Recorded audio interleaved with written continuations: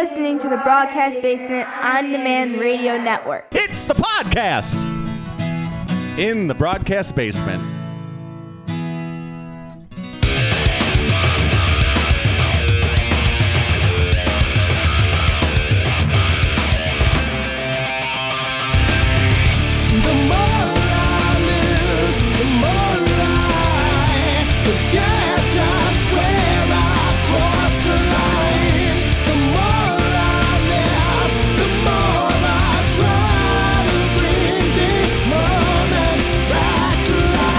Michael, how are you? Good, Chris. How are you doing today? I'm hanging in. It's Monday. I've already had to do plumbing.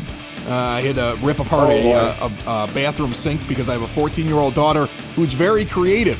And when you have a 14-year-old daughter who's very creative, every once in a while she'll make you a painting, and then every once in a while you have to use the little rotor thing and clean out the inside beneath the walls and pull a bunch of paint and long girl hair out of her bathroom because she's washing all of her supplies down the sink.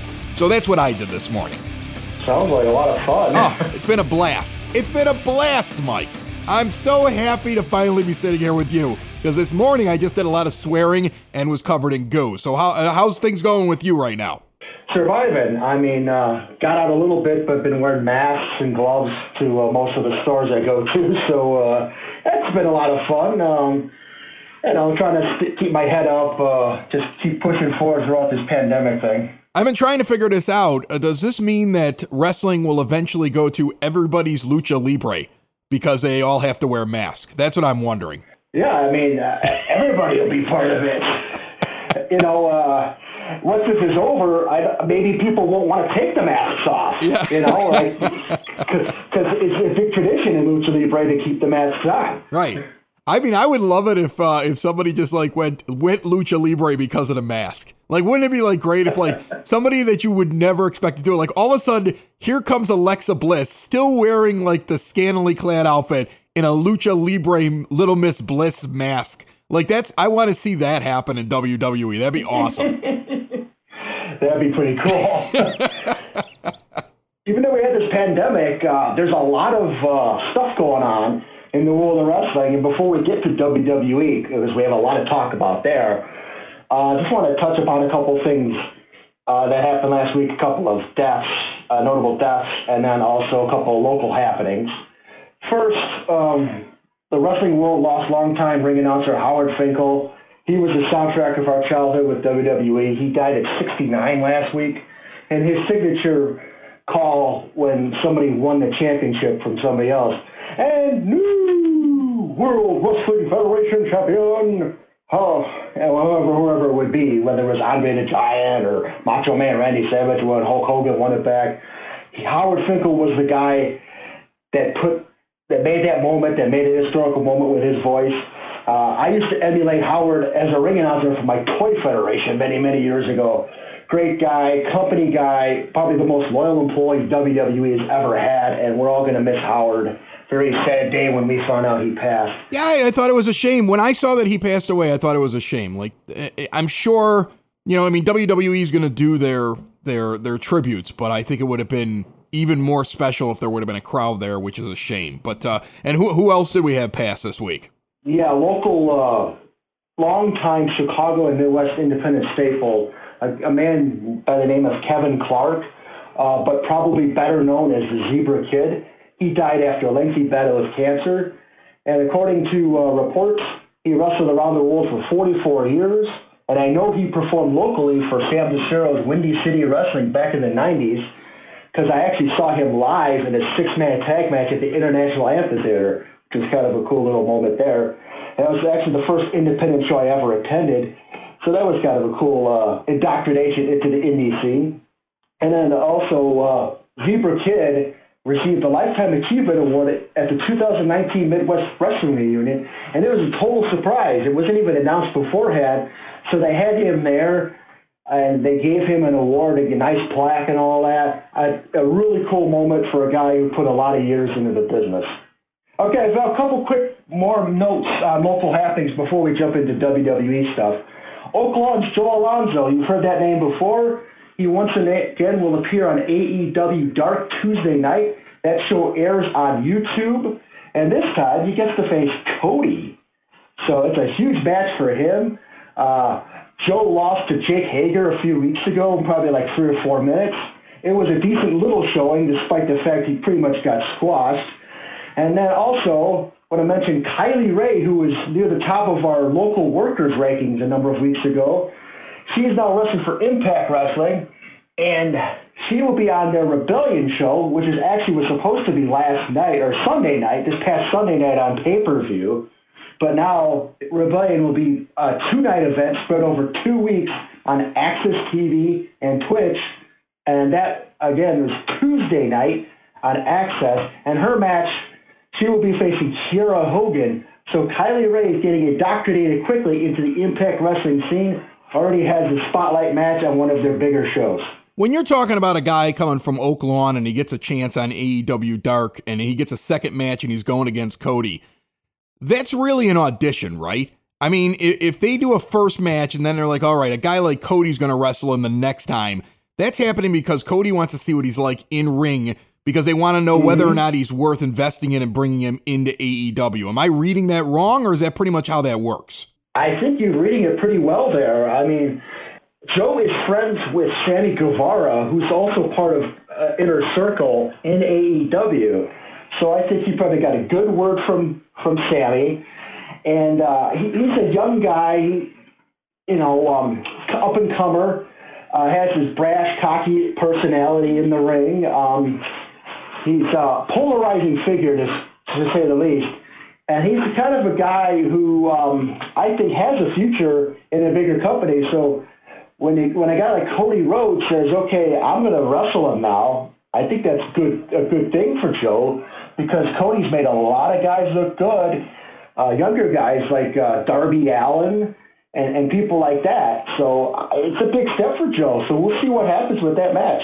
Right. I mean, it's also got to be one of those things as well, as he doesn't care how the match goes in terms of results. He cares about when it's all over, does Cody Rhodes look at him and say, you got the goods, kid, or you don't, because you might not get another shot. You know, I mean, that's basically, it seems to me like here's a guy who's up at the top of the company and his job is to see, does this guy work well in the ring? Will people enjoy working with him? So, it seems like it's his final dress rehearsal to see if he shows up. So we might not be able to tell when we watch that match, but if he shows up again, we know it went well. And if we never hear of him in AEW again, the match went poorly. I'm thinking, though, Joe has a chance to do a little bit of impressing, and I think he will show a little bit, and hopefully he'll get another shot after this. So good luck to Joe Alonzo, and I'd love to see the local talent get their shots on the big time, whether it's AEW, NXT, WWE, etc. That's right. And then the problem is, though, you get your shot, and then a pandemic hits, and a place like WWE releases a ridiculous amount of people. Yes. Unfortunately, there was a huge list of talent that got released last week. And it's very sad to me. I know I made a couple of posts on social media, and this is on top of a lot of these independent guys not even being able to wrestle for their own companies and not making money wrestling. And now to see some of the bigger stars, or at least, a few big stars with also a lot of decent mid-card talent that was underutilized get let go. It pulled at my heartstrings to see even a guy like Kurt Angle, who got released from a producer's role backstage.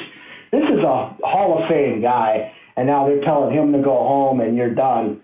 Very sad to me. Rusev was probably the biggest name out of all the active wrestlers who got let go. I know there was a little bit of acrimony with contracts and stuff like that with him, but he was part of a pretty significant storyline that they devoted a lot of television time to, with the Bobby Lashley and the Lana thing, and he was a big part of it for several weeks, maybe even a couple of months, and now he's gone. And this is a guy that they pushed as a monster like 5 or 6 years ago. But of course, John Cena beat him at WrestleMania, and he was never the same. Yeah, he came out in a tank. Remember, didn't he come out in a tank? I mean, they did everything they could to push him, and then in the end, they just kept squashing him. And then he comes back with the Rusev Day, which, again, that's amazing because Aiden English, who was with him on that, also got released. And Rusev Day was such a big deal. And it's like WWE never got that he had the fans, and they didn't like it because it didn't make sense for what they thought he was going to be, which is a real shame. It was something that actually got over organically, And credit to Aiden English from Chicago, by the way, Lyons Township graduate, Columbia College graduate. I thought he really, with his singing, with his bike work, got that gimmick over, and Rusev did a great job getting it over as well.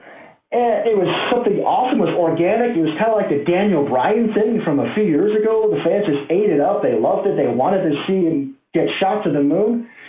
But every time it seemed like he got big, the carpet was pulled out from under him, and I just don't get it. It drives me nuts. Let's go through some of the people that got let go, though, that it made sense to me. And you could tell me if I'm wrong, okay? Like, here's a funny thing. I've met them personally. They're friends of my cousin. In fact, she was the maid of honor, or I think her sister was the maid of honor, but Maria Kanellis is a longtime family friend of my cousins from Ottawa, Illinois. And her and Mike, I've sat at a table with them at a rehearsal dinner, and then I had a couple of meals with them. Very nice people. But I didn't see why they were on the roster. When they got released, I was like, they were still on the roster? Like, I haven't seen them enough that I was like, I mean, it totally made sense to me that they were gone. Eric Rowan, they couldn't figure out what to do with him. And when they finally had something going on with him, it turned out he had, an animatronic spider inside of a cage that was looked like something my kid had in their bedroom. I mean, he's probably happy to be released. He'll be in AEW very, very soon alongside Luke Harper, I bet. Like he'll be in there without any problem whatsoever. Heath Slater, here's a guy who I thought was extremely talented and was very loyal to a company that never pushed him when he was finally hot. Like when he had the I Got Kids thing, they just should have let him go with it, and they didn't do it. Carl Anderson and Luke Gallows will just do just fine. Okay, I mean, I think so. And that's the thing, and knowing that. And we talked about it before that AJ Styles is probably towards the back end of his wrestling career. They really didn't have a direction outside of standing next to him. So at least they are going to have a fresh start to figure something out. The only thing that sucks here, though, is if these guys would have been released 6 months ago, a lot of these names are heading over to AEW. But now, not knowing what's going to happen over the next month to 6 months to a year, I don't know how if that company is going to take a risk and sign anybody to anything other than like a minimum contract to hold them in there so they can show up every once in a while and develop something with them, because they're not going to give them any real money until they know what's going on with their own product. It's not a good market right now to be a free agent in professional wrestling, I don't think, because of the pandemic. I absolutely agree. And to get back to Maria and Mike, Mike was a very, very underrated talent. He was awesome in Ring of Honor. I just thought WWE could have done so much better with him. And I was kind of excited for their gimmick initially, Mike and Maria, and then they kind of just pulled the rug out from under him, and that's how that went. But Gallows and Anderson, out of that list, and Rusev will probably be the most successful guys and have the most shooters once wrestling gets back onto a full scale again once this pandemic's over. You got AEW, you got ROH, you got New Japan Pro Wrestling, you got Impact Wrestling, all companies, viable companies that could put in for that talent. And also, even before this mass release list was the Revival, who I totally see in AEW as soon as this thing kind of blows over. Those guys, I think, have been champing at the bit to get there. Cody, I think, wants them there. They have a dream match, the Young Bucks. So I think that'll be very exciting. Heath, I feel very bad about. That guy was there for 10 years. And speaking of guys I feel bad about, Zack Ryder was with that company for about 14 years. That guy got himself over through YouTube and social media. And then WWE said, okay, we're going to do all this YouTube and social media stuff, and then we're going to take away your show, Zach, and make it part of our library of YouTube shows. So his something like the Z True Long Island Story or something like that from about a decade ago, that was his own creation, and WWE kind of took it and molded it into their own thing. Eventually it faded away. But now Zach and actually Kurt Hawkins, who also just got released, have a podcast now about action figure collecting, which is a really, really cool podcast. I actually watched that on YouTube the other day. And man, I thought those guys were cool. I thought they were woefully underutilized, and I really hope at some point they're both back in WWE, or at least go to a place like an AEW where they're a little more appreciated. The following story is completely true. The names have not been changed because Hi, I'm Chris Lanuti. I really got to read it? It's 3 words long. You're like getting ready, like adjusting yourself. Join me and my friends as we belly on up to my homemade 9-foot oak bar in my basement on the south side of Chicago. I say expose them to as much violence and nudity as you can at an early age to prep them for life. Was it hard to climb up the ladder in your skirt? No, it's just embarrassing. Oh, okay. Talking beer, fatherhood, fun with season 11 out now. Your show is so different and fascinating. Wait, this is a podcast? I just come over here to drink. There is a brand new season on demand and hundreds of other episodes available to you for the low, low price of $4. It's exclusively available through the Podbean app and podbean.com. Go direct to broadcastbasement.podbean.com. Subscribe and get a brand new season of the Broadcast Basement and everything else we've ever done. I mean, let's be honest. You want to hear this song. Yeah, I hope you know I'll pack a chainsaw. I'll skin your ass raw. And if my day keeps going this way, I just might break something tonight. I'll pack a chainsaw. I'll skin your ass raw. And if my day keeps going this way, I just might break your fucking face tonight. Broadcastbasement.podbean.com. $4. Best money you'll spend all day. I'll skin your ass raw. We sat around last week and we talked about the idea of like we weren't sure what we were going to be able to talk about week to week with the pandemic and everything like that. And now we're going through this list and there's a lot going on. But if you can indulge me for just a quick second, I have a good Maria Kanellis, Mike Kanellis story. Okay? You good with that? Okay. So this is the first time that I've ever met Mike. Now, I had met Maria before. She used to come in from out of town, and if I went to my aunt and uncles and where my cousins were in Ottawa, Illinois, she might be on the road. She might get back to her hometown for Thanksgiving, like she gets off the road for a day or two. And she was with WWE at the time. And she came over because she had nowhere to go for Thanksgiving. And all I know is that this girl shows up at the door, and I'm going to tell you something. She didn't look like Maria Kanellis. I mean, like, I watch wrestling. She, like, walked in. My cousin's like, this is my friend, Maria. I'm like, hi, how you doing? And, like, she just walks by, right?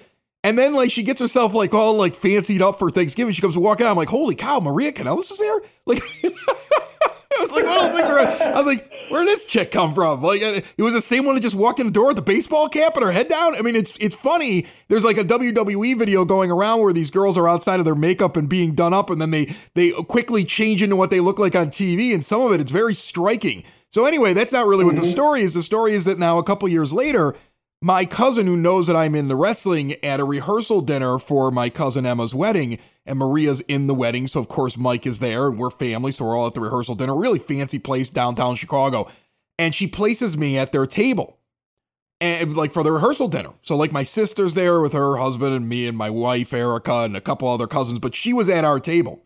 And my cousin walks up and goes, you know, I put you there because I told her that you're into pro wrestling. So don't be surprised if her and Mike ask. And Mike wasn't even in WWE yet. And I think Maria was taking time off as well. She wasn't in WWE at the time. But the two of them were an item, and I don't even know if they were married yet. They were engaged or something along those lines. So they're sitting there, and I don't know a lot about the personal lives of wrestlers, Mike. Like, I don't follow it. Like, I've started to follow it a little bit now because we're doing the podcast, but I don't follow it. So I know what your wrestling character does, right? But I don't know who you're dating. So we're sitting there, and this is right during the time of the great CM Punk John Cena thing where he runs off and he leaves WWE and he comes back like he's the biggest star in the world, right? And she goes, who's your favorite wrestler, sitting next to her boyfriend? I go, CM Punk, man. He's the best. And I go on about Punk for like 10 minutes before my cousin walks over and leans in and goes, you know, they dated for like years. That was like the worst thing you could have said. Oh, that's right. And I totally embarrassed myself. I'm getting daggers from her new boyfriend, who's looking at me trying to figure out if I'm messing with them. Like, think about the people they come across, right? They're probably like, oh, this guy's a jerk. He's just messing with her. Like, he's purposely saying that because he thinks it's going to get under his skin. Like, I'm some guy. I had no idea. Like, I flat out had no idea. Like, I spent the rest of the wedding, like, just every time they would look over at me, they would give me a look like, what a jag. Like, Oh my God. All I did was I was like, CM Punk this, CM Punk that. It's like sitting there and listening to a guy gush about your ex-boyfriend in front of your new fiance. And it was one of my more brilliant moments in my life. That's an amazing story, Chris. That's right. They did date. I mean, CM Punk dated quite a few of the women in wrestling over the years, and yeah, she was one of them. Well, I mean, they were basically local. They were basically local, if you think about it. I mean, she was from Ottawa, Illinois, which is a deep suburb of Chicago, and he's from Chicago, and so they ran in the same circles, and they basically, like, when they came home off the road, they were close enough to each other that it made perfect sense for them to start hanging out outside of wrestling. You see, I mean, like that's kind of, I think, how a lot of this works. Like, I mean, you look at these relationships that these wrestlers get in, the men and the women, they're mostly dating people that are on the road. Like, every once in a while, I'll look at like something, I'll be like, well, you know, I mean, of course, I mean, if you were a wrestler and you were walking around and you didn't really get a lot of interaction with other people, and there's people walking around in scantily clad outfits looking all sexy of the opposite sex, okay, or whatever you're interested in, of course you're going to start dating each other. I mean, like, that sex tape that came out a few years ago with Paige didn't shock me at all. I expect it's happening every night. I imagine orgies left and right in the hotel rooms. That's what I think is going on, at least. Well, back in the day, I think that was a regular thing, too, when this stuff was a lot more taboo back in the 70s and 80s. You know, when Ric Flair with Style and Profile, he would go to the bar and knock back a few, hang out with the ladies and all that, and it was crazy. I think nowadays it's a little bit more under control. I mean, I think now there are a lot more stable relationships in wrestling. I think Triple H and Stephanie was one of the first ones that kind of came out, and once that came out in the open, then Pandora's box was open, and a lot of other people started dating wrestlers as well. And everybody knows about Macho Man Randy Savage and Elizabeth. They were an item before they got to WWE, and that's why she ended up being part of his act. But yeah, I mean, it was very much frowned upon on dating other wrestlers.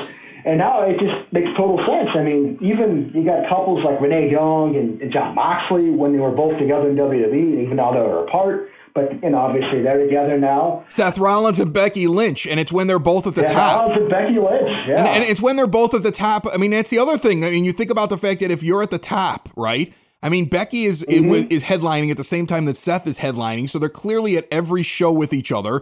They're both having big moments with each other. They're both got the spotlight on each other, so who's going to relate to who the best? Those two are going to relate to each other easily a lot more than somebody else who's further down the roster and what they're going through and the amount of fans that are massing around them. So, of course, they're drawn to each other like a magnet to each other. And when you actually look at it, you see that this is kind of how it probably is, like, in the wrestling world, which is also a reason why every once in a while you hear about so-and-so and so-and-so are engaged, and then all of a sudden they're not engaged. Because as you get closer to marriage, you start to actually, like, evaluate, like, well, why do I hang out with this person?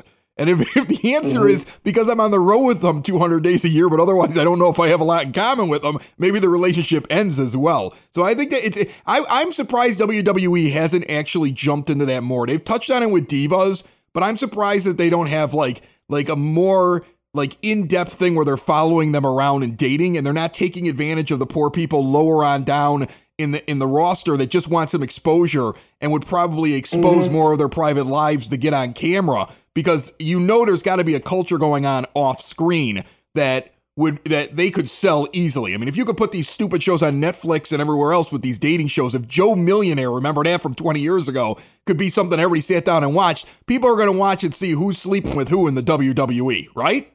Yeah, like the Real Housewives of WWE. Exactly. Or Wags of WWE. That's what Divas, I think, was. I mean, they've touched on it a little bit with Divas, but I don't think that they've gone all the way on it. And I'm just surprised that Vince. I mean, the man just goes for the money. I'm surprised that he hasn't just gone after that at some point. I think eventually he will. Whether or not you agree with it or not, I think he will. I think that it's especially now when you're looking for income streams. I can't believe we're not following around all these people and doing like WWE relationships on the WWE network. He might get actually more viewers there right now than with empty arena shows. You know, that's the cynic in me, Mike.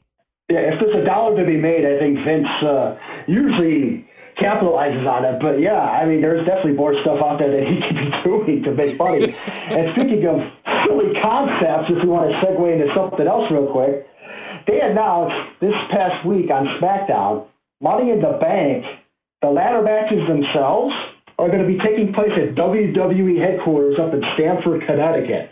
Now get this.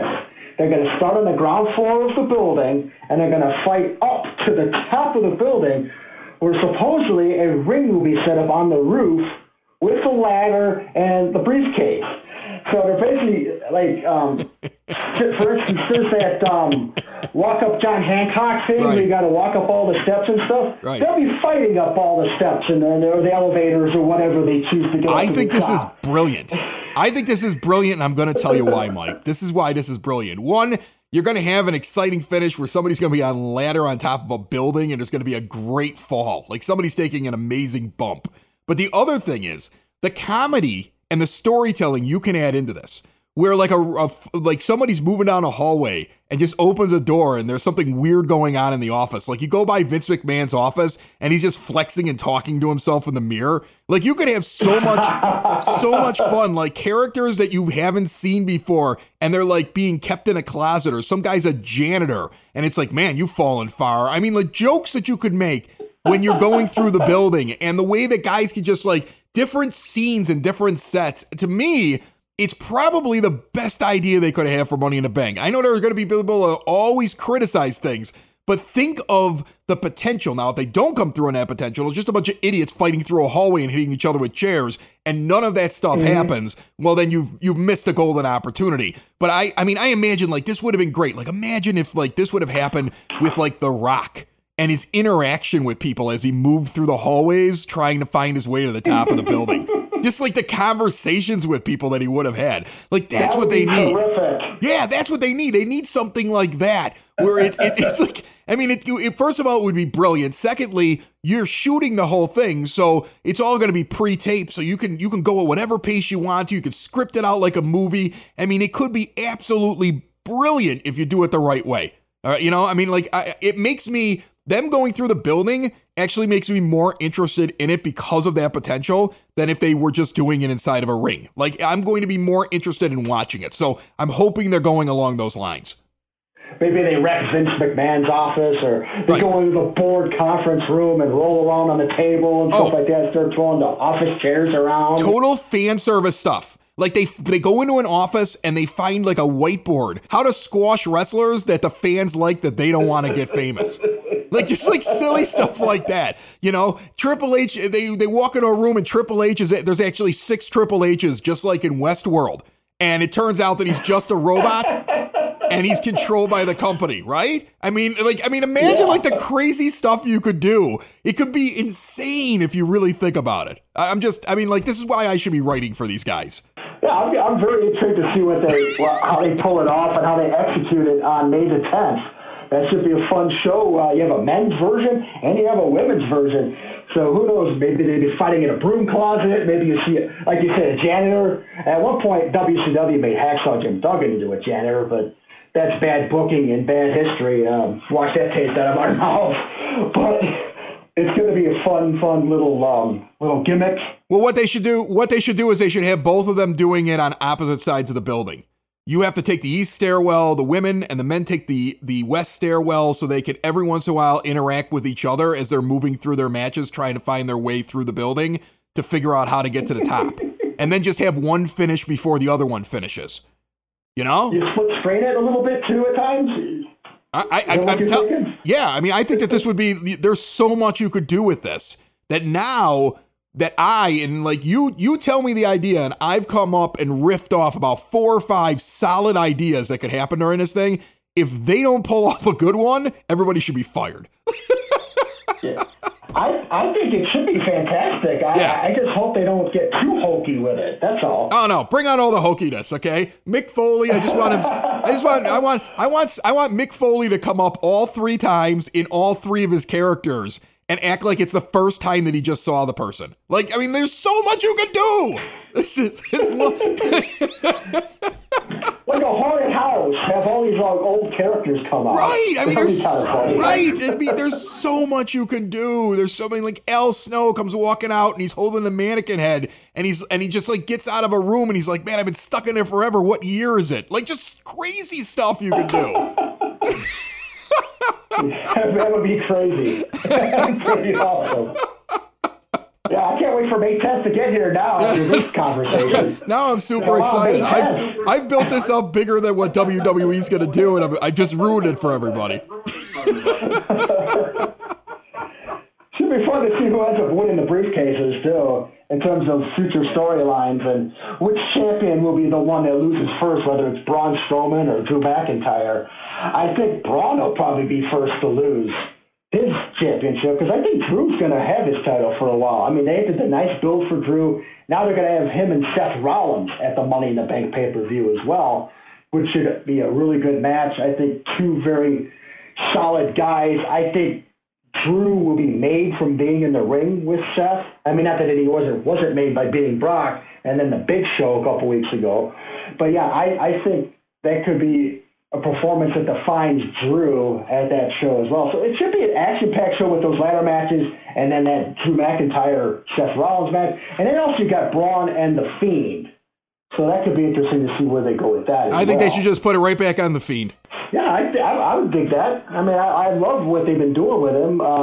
He's got momentum again after that Firefly Funhouse match at WrestleMania, and I would love to see him get another run with it. Anyway, you've been listening to Windy City Slam. Check it out each and every week live on the Podbean app at noon. All you have to do to get the Podbean app is go to windycityslam.podbean.com or just look it up in your app store on your Android or your iPhone, and then you'll get a notification when we are live. Also follow us on social media at all the different social media stops. And remember, we're found everywhere podcasts can be found, and always at windycityslam.com. Take it easy, bud. Yeah. Just scream and curse my name.